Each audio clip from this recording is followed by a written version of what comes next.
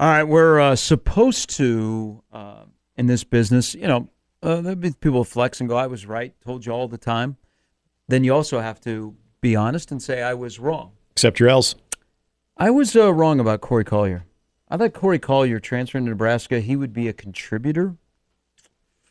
Corey Collier played 5 games this past fall, and the transfer from Florida at safety is no longer at Nebraska. But I should have learned my lesson. Now, I was not on the Tyreek Johnson bandwagon. Sorry, Nick. I raised my hand. I was. I did not. So I'll accept that L. Yeah. It's a pretty bad one. At least your guy played some games.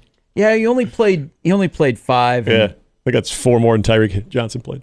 And again, if you didn't play, if you were at Nebraska last year and you didn't play, if you were not part of the red shirt plan and you didn't play, you're not going to play because they played nearly everyone last year because they had to. Yeah. But I am now on this kick of, everybody's timetable has been sped up. They join a program and, man, how soon can you get on the field? Mm-hmm. If you are a 5-star player and by year 2, you're not a contributor, you don't have to be a starter, but in your second full year, not your redshirt year, but second full year, and most 5-starters are not redshirting. If you're not on the field in that second year contributing, at some point, you're done. Mm-hmm. You're not. You're not all of a sudden year 3, you're all of a sudden going to go, wow!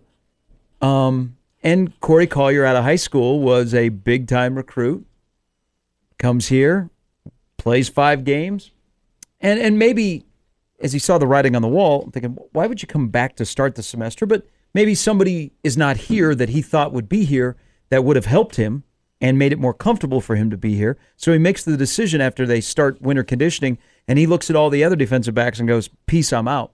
I thought it would work out, not as like a game changer. I might even have him in my Super 6, to be honest. So I've taken a big L here.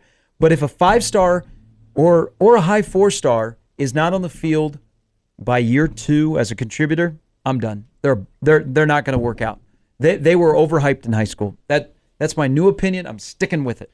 Sorry, Corey Collier. And I don't want to put this on Corey Collier because I don't know exactly what his work habits are. But I memean, would you tend to think that is a big issue when it comes to that transition of especially guys that are 4 or 5-star? I don't know. I would just say, and I'm not trying to say Corey Collier is that way. Sometimes, you know what? Here's the harsh reality, boys and girls.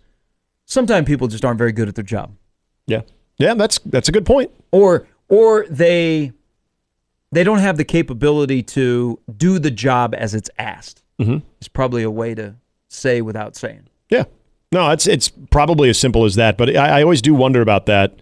If it's the transition from that is the work that goes into it, and especially if you look at the type of competition that not only exists but will continue to exist with what they recruited in the secondary, what you're going to be asked to do if you even want to show up on a depth chart. And I think, again, I'm not trying to say this is Corey Collier, but I think there are enough examples of players in college athletics, especially in football, that's too much of an ask for them, and they're not willing to do that. And if that's the case, I don't know if that's the case. I don't know if that is for him. I wouldn't. I'm not saying it's for him. Going there. I'm not intimating that. Yeah, you might know something more than me. I just think he just didn't work out. Played 5 games last year, but that you could also spin it this way. Is you got a defensive back room that's got a lot of bodies in it. Right. There's a lot of bodies that are coming. There's going to be a lot of competition. You have some older guys that are frontline guys that are going to play a lot this upcoming season. If you aren't cracking into that second or third spot at your particular position, because they give opportunities. I mean, they let you play yourself out of the program. Either play yourself in or play yourself out of the program. And especially Evan Cooper. That's what he does. He doesn't have to do much. He rolls the ball out there, and then you determine how much you're going to play. He wants to see the dudes. And if you know that the writing is on the wall, you're not going to play. You're starting to get a little bit older. Mm-hmm. You're eligible to vote and drink, and you're like, it's good for me. But I thought he'd be a contributor. Wasn't. I'll take the L on that one. And I think any 5-star guy that comes out of high school and he's not on the field by year number 2 contributing, he'll be portaling.